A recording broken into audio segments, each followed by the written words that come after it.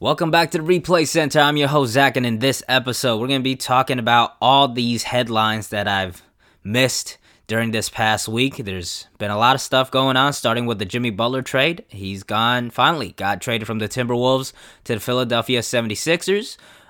We will be talking about how they mesh and the trade and how, it benefits both teams a little here and there. We're also begin talking about Markelle Fultz and the hitch in his jump shot, and also Celtics still having some struggles there. Levert had an injury that looked pretty bad. Turns out not to be that bad. We'll briefly touch on that. We'll also be talking about Carmelo Anthony and a little bit of drama there with the Rockets. And the latest, hottest headline that we have is Kevin Durant versus Draymond Green. Some in-team turmoil for the Golden State Warriors. I'm going to be touching about all of that. The NBA never sleeps. There's headlines left and right, and we're here to recap it all at the Replay Center.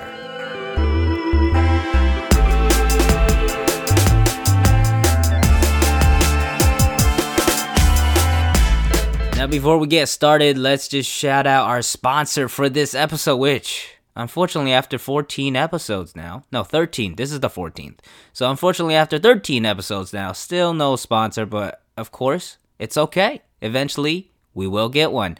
But if you like basketball and you like reading about basketball, check out my blog at thereplaycenter.com.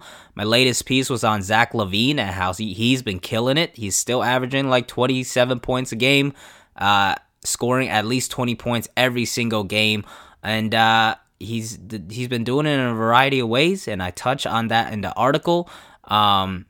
Also, the young Bulls, not looking so good right now, but for the future, they are looking pretty good. And I pointed out one interesting fact in there is that Anthony Davis from Chicago, and, not looking too happy right now with the Pelicans, although they did just beat the Raptors the other night after a hell of a losing streak there. But, you never know. Chicago looking good, and I covered it on that article, and, of course, on my blog, I'll be covering all the latest news and putting my opinion in there as well on some columns, so check that out at thereplaycenter.com. Once again, that's thereplaycenter.com. So, Jimmy Butler, finally, Jimmy Butler got traded. He got what he wanted. Tibbs finally had enough. They were losing a lot. Jimmy Butler came out and said, "Stop fucking playing me 41 minutes a game. There's 14 fucking other guys on the team." And clearly it just wasn't working out, and Tibbs finally cracked, and he said, "Let's make a trade." And a trade happened. He's going to the Philadelphia 76ers. Him along with Justin Patton, who came along with him from the Bulls. So, he's kind of like the tag team right now with Jimmy Butler. But Dario Saric, Robert Covington, and a second-round pick goes over to the Timberwolves. Let's break this down. So Minnesota obviously, had enough. Tibbs probably kicking himself a little bit, and the rest of the league is probably laughing at him a little bit, because he had much better deals on the table beforehand. Especially the Heat offer of Josh Richardson was originally on the table early on, but Tibbs said no. I believe those trade talks broke down. Reportedly, it was because Tibbs asked for another pick, and then Pat Riley was like, "Screw that, I'm done talking to you." But he had Josh Richardson on the table. He didn't get it. Richardson on a terrific contract, about like $10 to $11 million a year for the next 4 years or something. And he's killing it right now, like 20-plus points a game, all NBA defender. So missed out there. But this deal, still not bad. They had other offers as well. They had one from the Pelicans, centered around Nikola Mirotic. And I believe an unprotected first. That would have been really good for the Pelicans. I don't think it was a good trade offer for the Timberwolves because they really needed that wing to replace Jimmy Butler. Mirotic really just doesn't do the job there. And Tibbs doesn't want picks, really, because he's probably not going to make them at the end of the day. Another offer from the Rockets centered around Eric Gordon. Solid player. He's a good player. Been pretty just very consistently good. But, I believe he's over his 30s now. And just doesn't fit the timeline and not really worth there. So they end up going with Serge, a nice young piece for them. He's been struggling a little bit early on in this season, but this is only his third year in the NBA. He got drafted a while ago, but he didn't come over until for like a few years, and this is only his third year. He's shown a lot of promise as an offensive piece. Obviously, defensively, not great, but great locker room guy. He's often been noted as a one of the funniest dudes in the locker room, and I'm sure Embiid and those guys are gonna miss him a lot.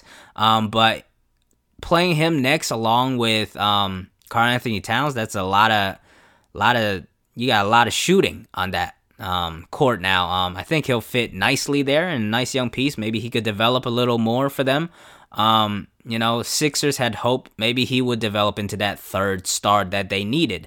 So they definitely had high hopes for him, but ultimately they committed on Jimmy Butler. They also got Robert Covington, solid 3-and-D guy. Of course, he hell of a journey for him. He came from the D League, and then they plucked him out of the D League, and now he's, slowly rised up and become a nice shooter. Hell of a defender, All-NBA defense, second team or first team last year? I don't know. I forgot, but All-NBA defender, great locker room guy as well. There's been talk, maybe you could put him at the 4. That could work pretty well. Covington, regular season, he does really well, provides some stretching, great defender as I noted, but in the playoffs and big games, he's seemed to disappear at times. Maybe that's something to change, but he ultimately comes in and fills that Jimmy Butler slot at wing. So 2 solid players they got back. They could have gotten better players like Josh Richardson before, but right now that, best offer they could get, and second rounder kind of throw in. Oh, they got Jared Bayless too. I forgot about that. Kind of a cap filler. He might get waived. He's only on a 1-year deal. But Timberwolves, they had to make this trade. Like, at the end of the day, they had to, and now's really the time for Towns to show up. I mean, Karl-Anthony Towns, the narrative on Cat, let's just call him Cat because apparently I can't say his first name. But he was like one of the most sought out players and high potential young players in the league at one point. Now the narrative has changed to him being soft and weak and, just not playing hard enough. I mean, in his second year, he was averaging 20 and like 12, something like that. And last year he made the All-Star team. Did he make All-NBA? He might have. But, he's top-tier big man, one of the most talented offensive big men in the league. Offensively, he might be the best. If he really puts in the effort, he could shoot the hell out of the ball. He shot like 50, 40, 85 last year. I mean, down in the low post. Sometimes he gets bodied. That's the problem with him. He has many times that he just looks too weak to fight down low. You saw this infamous picture with him against Boogie where he's trying to go in and he can't, and Boogie's just kind of standing there with his hands down looking at him. And he kind of got bodied by Tyson Chandler against the Lakers the other game, but he could drop 30 and like 15 if he really wanted to. But this is his team. He's committed long term. He needs to step up. And not only like offensively and his just burden, but as a leader. And can he really do that? We haven't really seen. He hasn't been very vocal. He's super young, right? Because like it's a lot to expect out of him. He's only like 21 years old, maybe, I think. Like my age. I can't imagine leading an NBA team right now. But super young, but he's got to be able to step up and be a vocal leader because he's the best player on that team easily. And of course, Andrew Wiggins has to step up. We don't know if that's possible at this point because he's kind of been just very stagnant for the past few years. But maybe he gets more of an offensive load with Jimmy Butler gone and he gets the ball in his hands more, which he kind of needs, as we've seen, because when he goes off ball, he kind of just stands in the corner. But those two really got to step up. But ultimately, I think this team's just destined for playoff limbo. Like, just 10th seed, stuck there, can't do anything. I think they need to make more trades. Tibbs is definitely gone, at least by the end of this season. He hasn't proven to be a positive impact on this team. He hasn't, he's always been known for his defense. That's why the Bulls plucked him from the Boston as an assistant coach. He was there, and the Bulls plucked him, brought him to Chicago, and he had great success instilling a great defensive system, and, brought up Jimmy Butler from the, unknown player he was into the most improved and now all NBA guy. And of course, Derrick Rose excelled under him, excelling now. He's been playing great. He's been dropping 20-point games left and right. Of course, had that 50-point game. But this roster is just so, they need a second star and they don't have it anymore, really. Without Jimmy Butler, who Cat needs to become like a top 5 player. And right now he's just not. He could still, he's so young and he's, accomplished so much already. And we've seen glimpses of defense from him. He can obviously rebound the hell out of the ball, but he needs to be able to take this role and really accept it. He's there for 5 more years. And unless he steps up or they make a big time move, they're just going to be stuck in that 10th seed, really. I don't really see them competing into that top 8 as of right now. We'll see how it does, but ultimately they had to make that move, and they did. The 76ers, on the other hand, this is a big-time statement from them. They get that 3rd star, and they said, pretty much, this is it. The process is over. Let's go. We need to go and win now.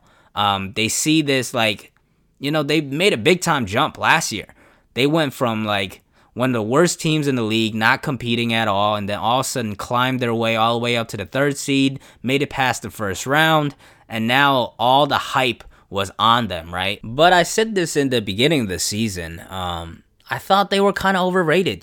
They made a hell of a run at the end of the season last year, 16 straight. Then they kind of handled Miami in the 1st round, but it's just Miami, Miami, they're not even in the, they're hunting for the playoffs right now at this point, but they don't have a star on that team. Goran Dragic, he got into the playoffs as like the 4th reserve or something like that. So, Spoelstra's a hell of a coach, but they handled the Heat, but is that really a statement? They got handled, of course, in the 2nd round by the Celtics, and a lot of people had them coming in this season as, 2nd or 3rd, at least on the same level as the Raptors and the Celtics.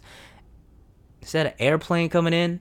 It sounds like aliens are trying to invade my house. But anyways, they didn't start the season off very well. Markelle Fultz, of course, on the starting lineup, not doing too great.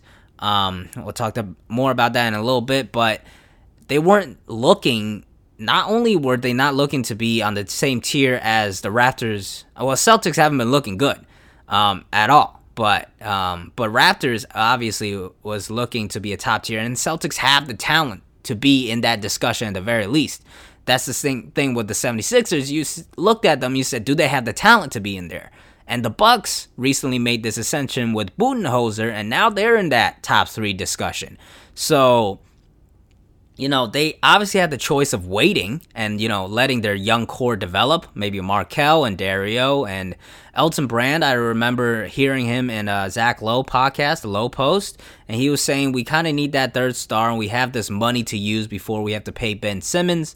Will that 3rd star come from free agency or trade, or we need to, develop Markelle Fultz or Dario to become that 3rd star? And as his first big move as GM, he's made a statement. We're going to go out and get that 3rd star. Now, obviously, I think Paul George, LeBron James, Kawhi Leonard fits with the 76ers better because they can all shoot better. Jimmy Butler, obviously, solid shooter, but not a great shooter. And now you're looking at that team, they're really 2 of their best shooters now gone. A problem a lot of people are mentioning, but I still think they're a much better team. Maybe not much, but they're a better team with Jimmy Butler. Like, if you don't add a top 15 guy, you replace Covington with Jimmy Butler and you lose Dario Saric, I think it's a net gain in the end. They will have to make it work, for sure.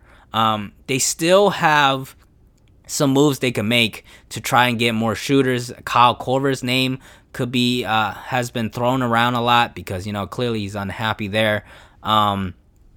Looking at the starting lineup now, I think Redick probably pops back in there. Do they keep Fultz in still? In the beginning of the season, it's kind of developing him to be that third star, but now you kind of got Jimmy Butler, and you're making a statement to compete now. Can you still let Fultz be in there where he's been pretty big negative as a starter in there and just doesn't mesh well with Ben Simmons and Embiid in there? Hasn't worked out. I think now he's going to learn what a bloodbath of a good team is, There's good teams have talented players across the board, and if you're not good enough, you're going to get benched pretty much, and that's probably what's going to happen to him. But Sixers, I think they're entered into the top 4 probably. Celtics, Raptors, Sixers, Bucks.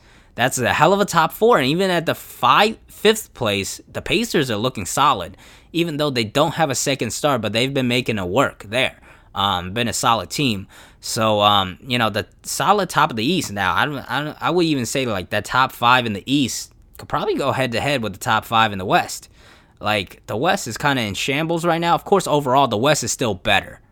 Easily. Don't say the West is like worse than the East, because there's only really one bad team in the West, and that's the Suns. The East has plenty of bad teams.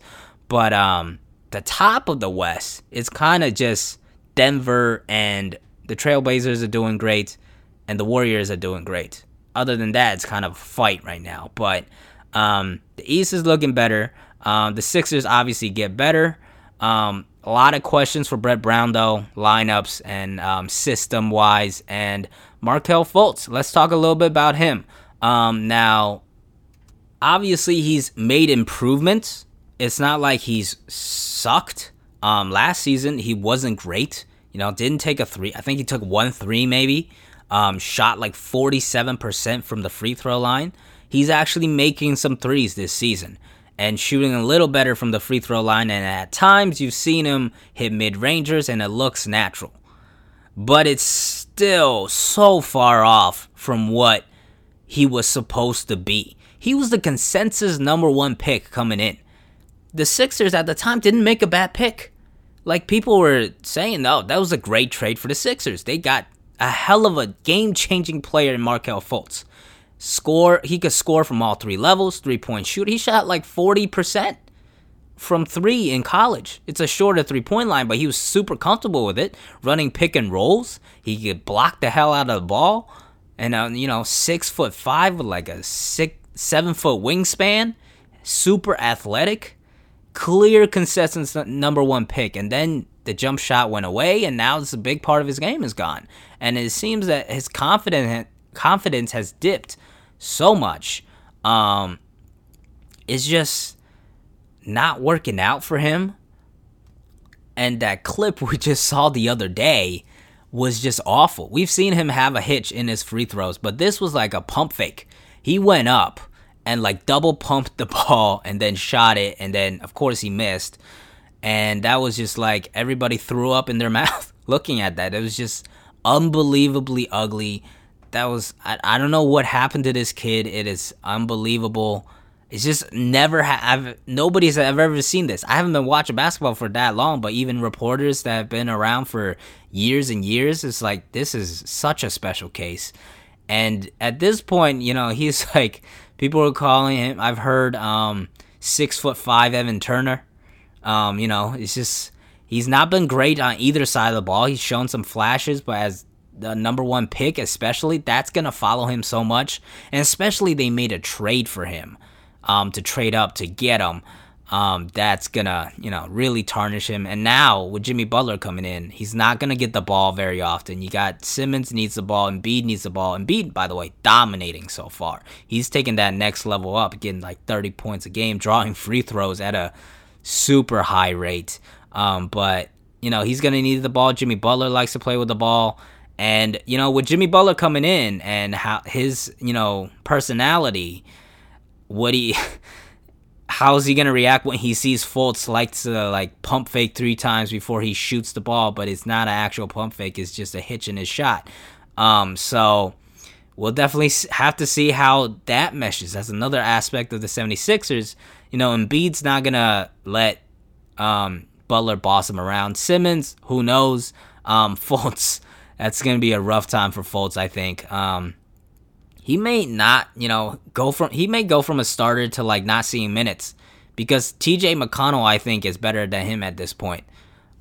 So maybe he gets traded down the line. Another factor is he, as a number 1 overall pick, makes like $7 to $8 million a year. So, somehow the Sixers still have like $14 million in space coming up in this offseason, even if they Jimmy Butler opts out of his player option and signs to a max. The Sixers still have around $14 million. If they move Fultz for nothing or decline his option even, they'll have $25 million in space. That's not enough for a max contract quite, but they could maybe get another max player, but I don't know the real worth of that, because they would really have to gut their roster. I'm talking like JJ Redick and like their rookies that they just signed, and they really have like Brett Brown as their 6th man. So at that point, I don't know how much it's worth, but Fultz has a pretty big contract as a number 1 overall pick, at least for the caliber of player he is right now. Maybe he gets moved. I had a thought the other day, what if he gets traded to the Suns? They desperately need a point guard. Maybe they take a swing on him. I don't know what the numbers really look like, and they really don't have a lot of pieces to trade there.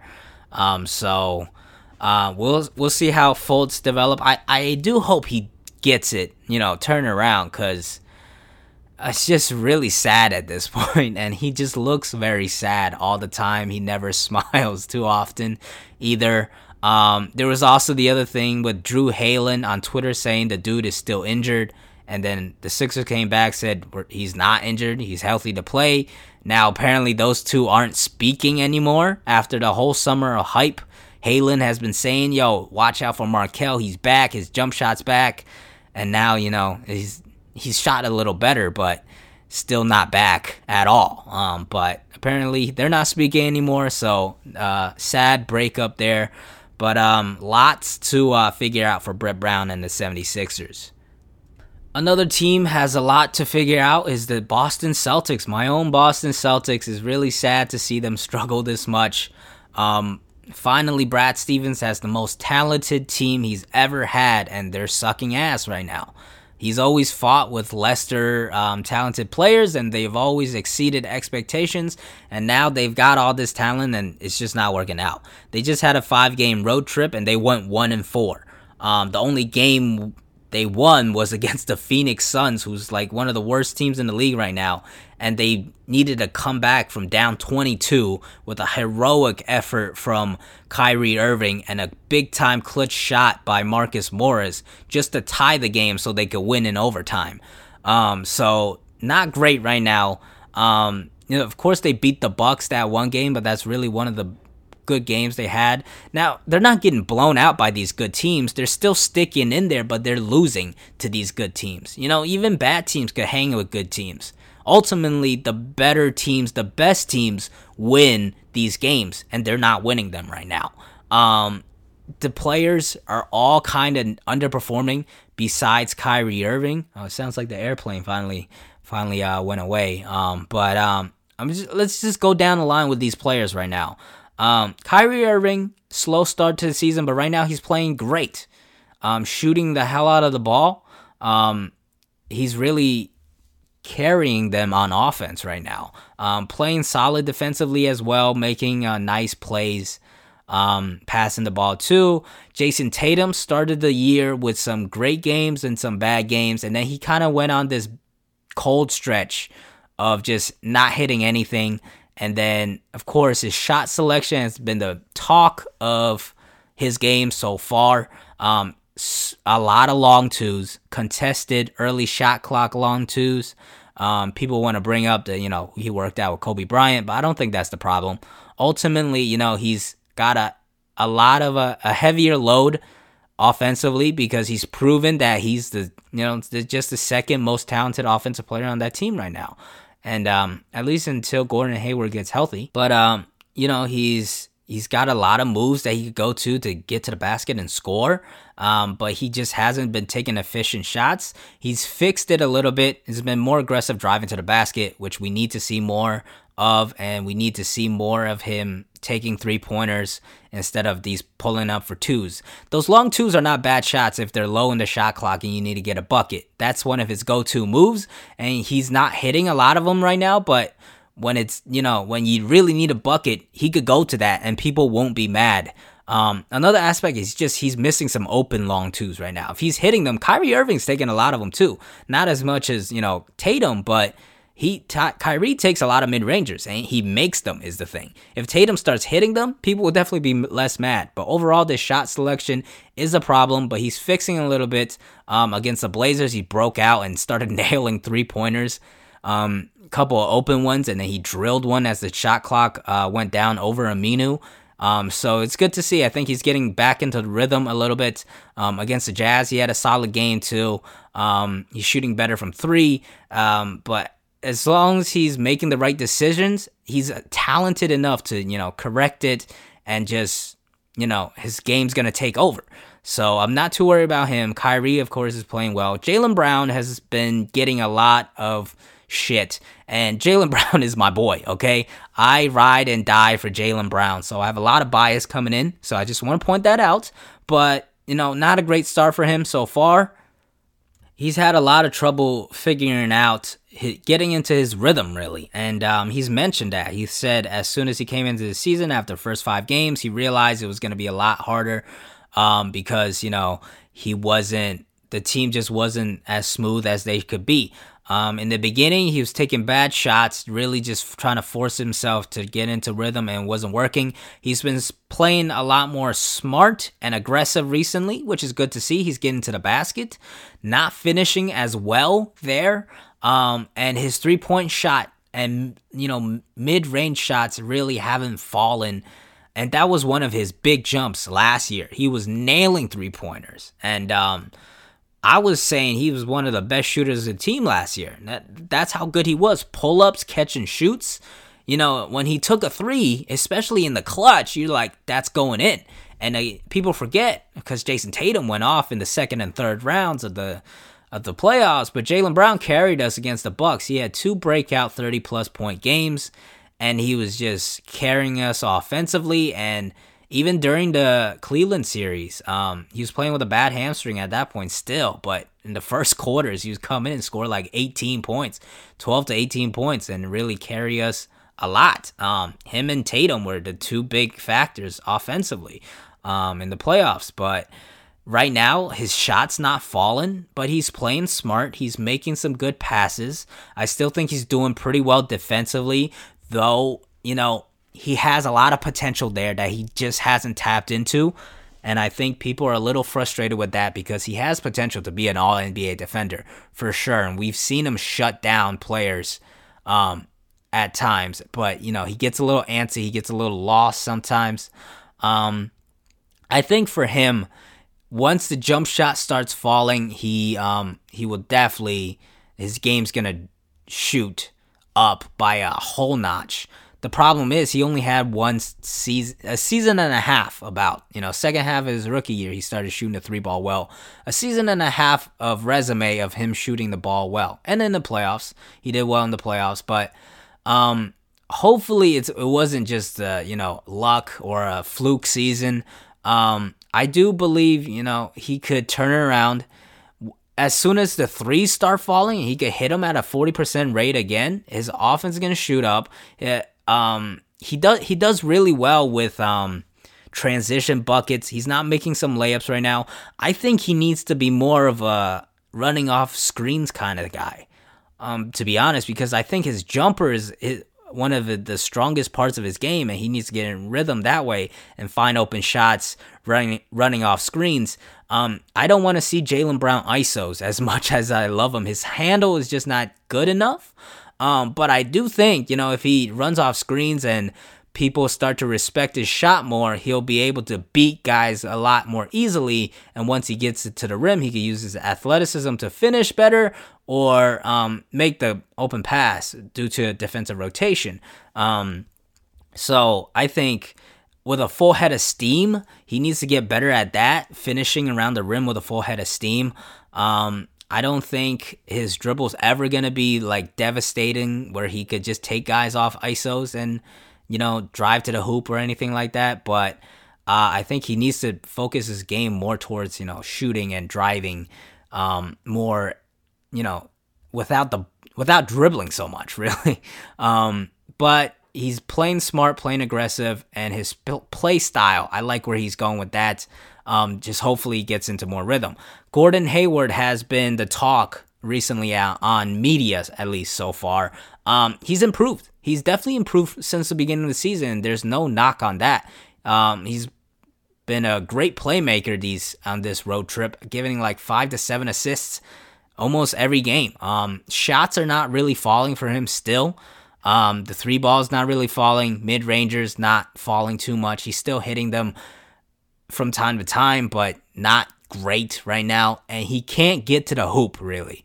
There's no explosiveness from him. And that was, in his last year in Utah, the highlights of him, he was just dunking on people left and right. And he can't get to the basket right now, really, because he can't elevate and explode. That's one part that really hasn't come back yet. Defensively, he plays smart, but again, he's just not as quick laterally as he was, and he's kind of being hunted on defense right now. You saw in the Jazz series, and you saw that against Portland, where Mitchell or McCollum or Lillard would try and get the switch on Hayward and just get to the hoop pretty easily. Not great to see because defense, was one of his not super strong points, but, he was pretty solid at it.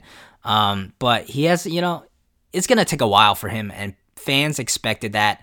I don't think you should take him out of the starting lineup at this point because you committed to this at the beginning of the season. You got to commit to it now, right? It's all about rhythm and letting these players mesh with him. Statistics have shown they play better without him, the starting four. But at this point, you just got to commit. It's for playoff time, right? It's got to make sure they get used to playing with each other and, don't just change it because it's been hard. Know that you have talent and you can make it work. And that's the most talented lineup you could put together and just kill players with if you could really get it together. He's been on a minutes restriction. That looks to be possibly going away now. He played 31 minutes against Portland, I believe. So maybe that could help him get into more of a rhythm. I do think I don't think the starting lineup should be changed now, but I do wonder if Baines should have started to beginning the season because he was already had a minutes restriction. If he had a 25-minute restriction, why not just bring him off the bench to start as he, less spotlights for him, less pressure. It would fit more into the narrative of him coming back, which everybody knew already he was, but now he's starting and finishing games. People have more expectations. He's clearly not good enough. Marcus Morris is playing better than him. He's not good enough to be starting or closing right now. But ultimately, Brad's committed to, getting them into rhythm and getting the starters playing with each other better. That's what you got to commit to. But I do think Baines probably should have started the season, especially Al Horford, not doing great either right now. Defensively, taking a step back. Offensively, three balls not falling at all. He's shooting like below 30%. And he's not really getting going offensively. He's getting less touches, obviously, but he's never gotten a lot of touches. And shots he's made before, that turnaround jumper in the post, he's not hitting right now. He kind of looks gassed and tired, and maybe that has to do with the fact that he's playing the five consistently, really. Especially with, Daniel Tice has been injured a good amount of times. He came off an ACL injury, and then he hurt his foot.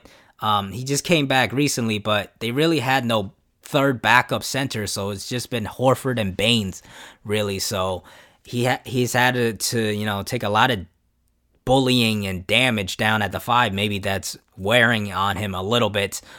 he does look tired. That's all I'm gonna point out with him. Aaron Baines, not really playing too much, but Aaron Baines is Aaron Baines. He comes in, plays hard defense, hits a three from time to time, and the crowd and the bench goes wild. But Baines, still solid rotation guy for them. Marcus Morris Sr. is lighting the world on fire still. Probably the second best offensive player behind Kyrie Irving right now. He's hitting his mid-rangers. He's taking a lot less ISO mid-rangers for sure, which is great to see, and taking that next step, extending his range from mid-range to three-point line, where he's shot super comfortably right now. Before, where he would pull up from three and you'd be like, oh no, there's better players who could hit that. But right now, he takes that three and you're like, yes, that's probably going to go in. And I like Marcus Morris Sr. taking that shot. He's been playing so well, and it's kind of sad that they're wasting this effort from him, because you don't know if he's able to keep this up. Probably not. Just as long as he doesn't go back to, bad Marcus Morris. Last year, in the playoffs especially, it was either you're getting a good Marcus Morris or a bad Marcus Morris, and more often than not, it was bad Marcus Morris. And even good Marcus Morris was getting you like 10 points. So it's great to see him take a step up, and he's been a huge part of this team. And to think there was a lot of talk to trade him to just get under the tax line, the luxury tax line. Definitely no talk of that now, because he's been playing his ass off. He's been really the sixth man, and the guy we expected to be the sixth man, Terry Rozier, hasn't been great. He had a 22-point game against Utah with Kyrie Irving out, but not efficient at all. He's shooting the three ball okay, but shooting like 36% from the field or something like that.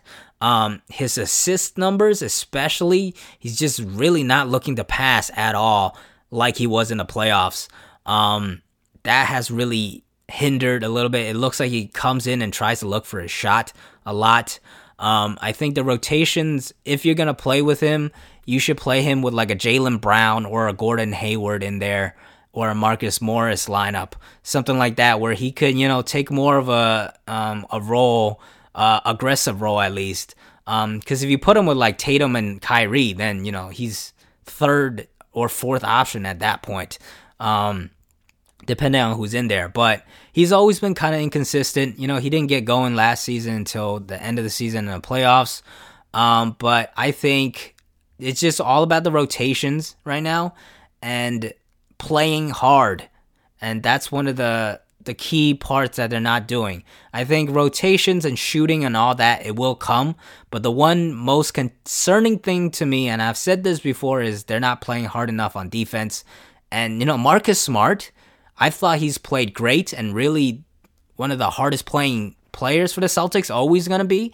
And he's shooting terribly, but that's just Marcus Smart. Nobody cares about that at this point, because he plays hard defense, and he's been one of their best players in the eyes of many because he actually plays hard. He doesn't shoot well. He never shoots well. But as long as he's not taking dumb shots, is whatever.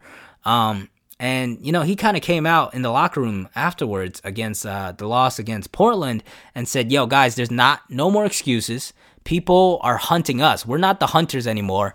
And we need to play harder, and this is not okay. And I hope that it resonates with people. It's not coming from a place of like pettiness, or it's not going to hurt them. That's a good wake-up call I think that they need. And Kyrie even said after the game, we're not as good as we think we are. He also had this odd comment about we need a 13, 14-year vet right now, which a lot of people was like, hey, Al Horford's right there. But I don't think that had any ill intent. It was just kind of pointing out, like, guys, we need to know it's a long season. Just taking a step back. Nobody's worried, I don't think, there yet. But I just hope they recognize where they're struggling, and it falls on Brad Stevens too. He's got to figure out these rotations, and he's got to resonate with these guys and get them together as well. Not worried there yet though. They play the Bulls tonight, I believe. So big statement game for them. Hopefully they don't turn into the Washington Wizards of just saying they're gonna play better and not. They got to turn it around, and we'll see how they do. They play the Raptors on Friday. in Boston. So big statement game there as well. Now, quickly, I just want to touch on two other news topics. Karis Levert, of course, went out with a devastating injury. If you didn't see it, I don't know if you should go see it. His foot essentially bent, not a pretty way.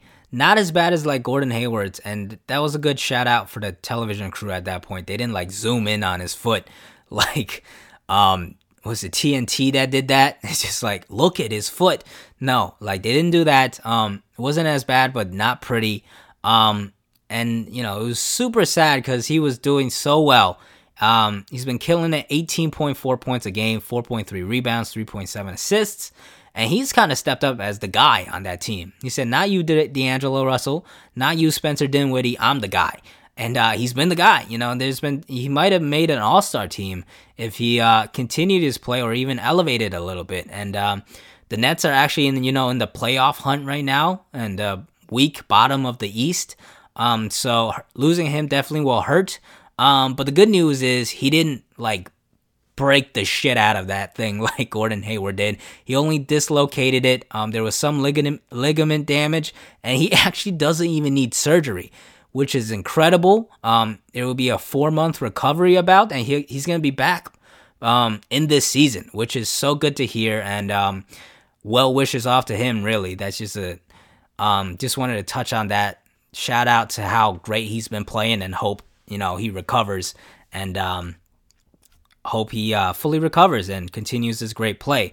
Another quick thing I want to touch on, Carmelo Anthony might be leaving the Rockets soon. He's been out the past 2 games with illness. You can't see, but I'm doing air quotes. But he hasn't been playing too well for them. Not the offensive spark off the bench that they've been expecting from him. Just hasn't been playing well, and I think ultimately they're probably thinking of playing him less, and I don't think he wants that role. And I think that's the discussion going on. And there was a report out saying I think players have been thinking Melo played the last game in Houston, and there was a media spin on it. Is Carmelo the problem? And players from all over came out and defended Carmelo. LeBron James, Dwayne Wade came out and said don't do Melo dirty and stuff like that. So good to see players come out and support him, but ultimately Melo hasn't been playing well. But the Rockets aren't really shitting on him and blaming him. That's been the opposite. Morey and D'Antoni has been come out and said Melo, he's done whatever we want him to do.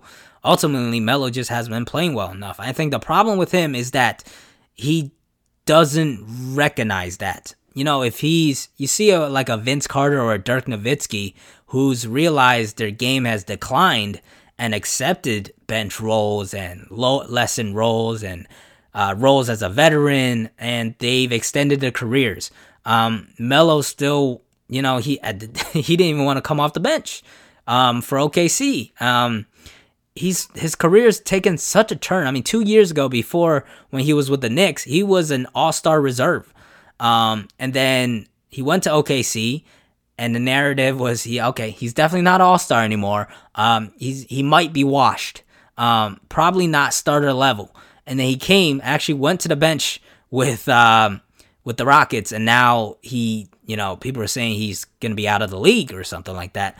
And ultimately, will he be? It's very possible. It depends on his attitude. Does he still want to be a bench player for a very bad team, or, just a short minutes guy for a playoff contender? It's just up to his attitude. If it's not, his career might be ended pretty shortly. Guys have exited the league like that. I think Tracy McGrady, once he lost his bounce, couldn't score and be at the level he was at before. He dealt with many injuries. He just, retired, and he said, I can't perform the way I want anymore. Dwayne Wade, he's not a bad player, but he's definitely recognized, I'm not good enough to play the level I want to be anymore, so I'm going to retire after this season. We'll see how Melo thinks of himself and what he expects of himself, and we'll see where it goes with that. But we might see the end of Carmelo Anthony right here, which is sad because he was a great player. Don't knock on his previous game because of his recent antics. He was an all-NBA player, top 10, top 5 player in the league at one point, and hell of a scorer, hell of a career, NBA Hall of Fame career, I believe. But that's Melo. Let's get to the main headline now. Kevin Durant versus Draymond Green. We have a lot to break down with this. It's been the news of the league these past 2 days because people are like, yo, Golden State actually has a problem? This is something new to see, something we want to see. Now, it all started against the Clippers, a game which they lost. Steph Curry's been injured. That's could be a reason why. But the game was tied as the regulation ended. It was 4 seconds left. Draymond Green gets the rebound.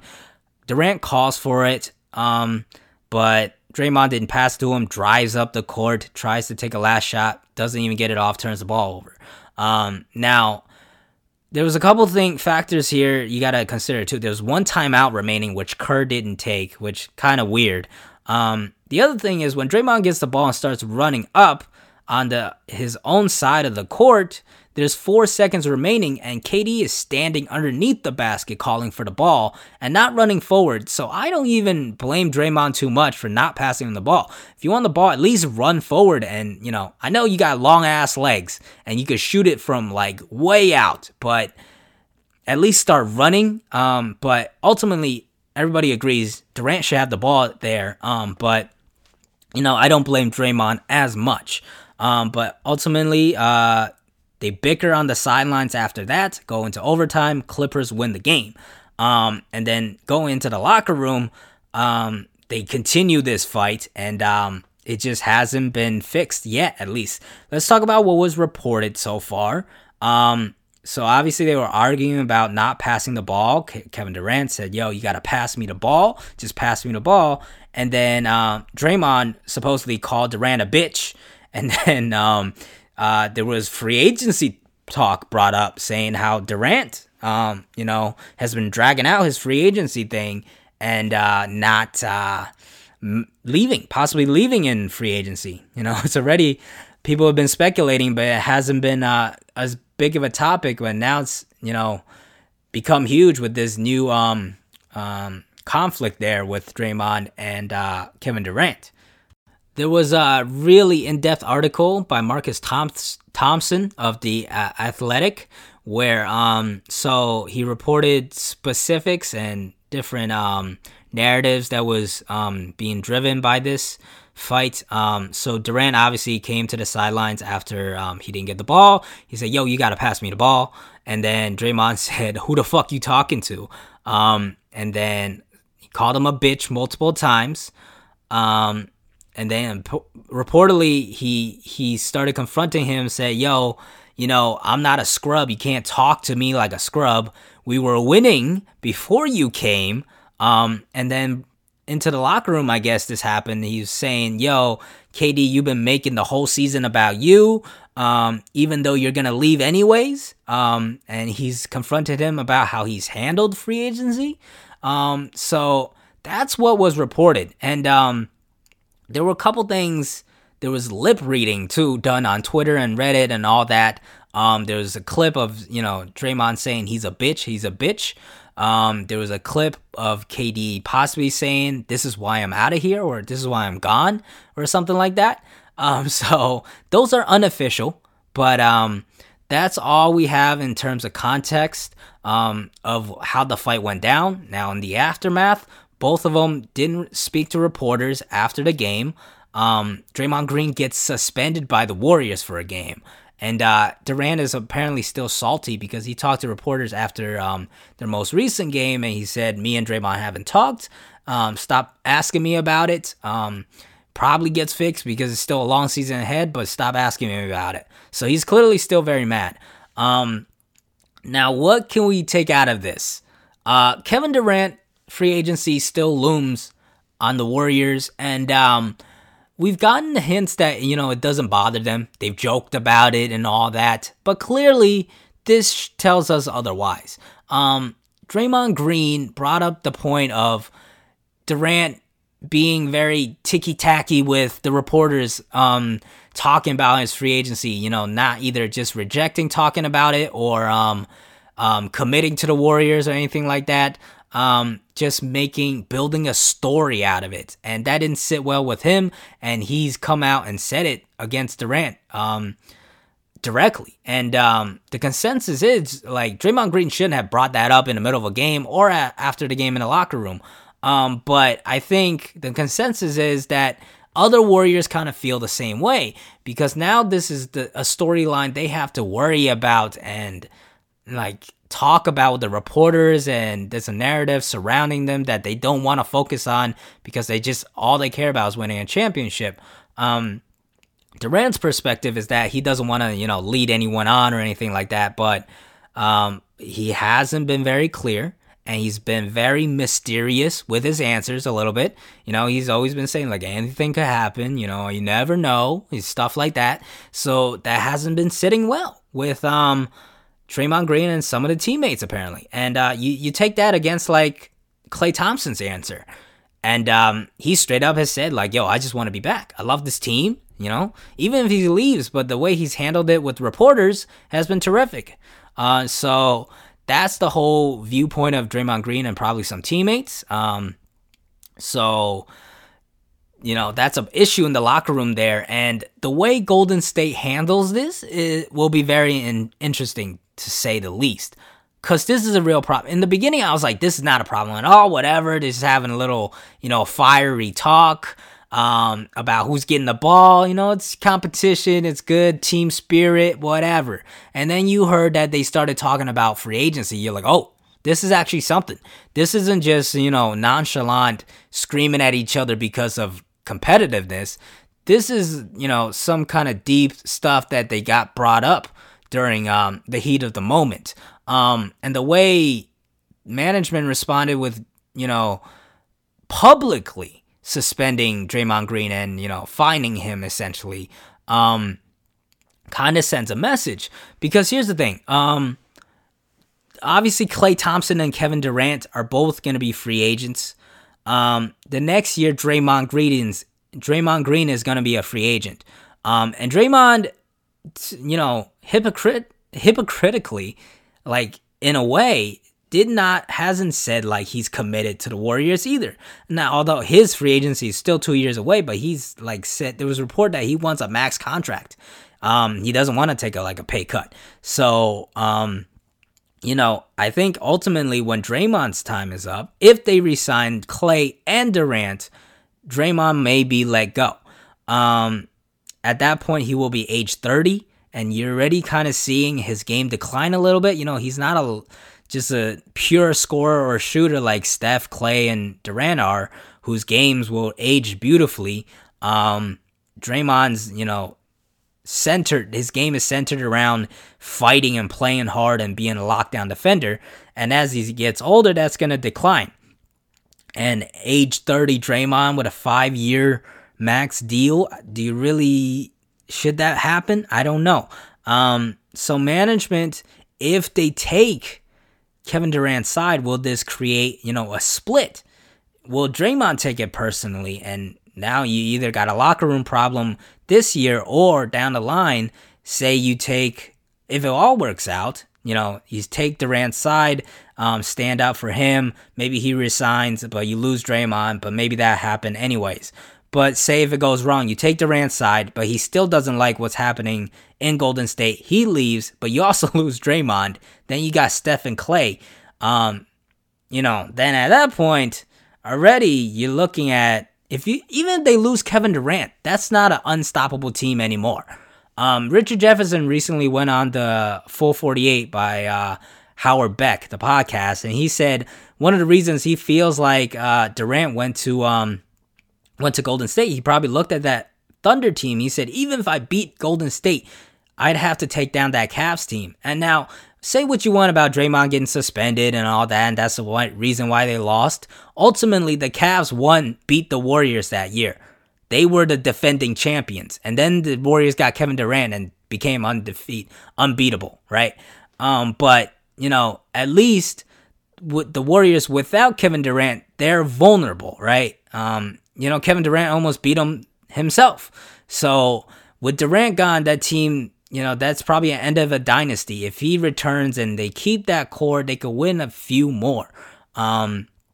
So this is a very sticky situation.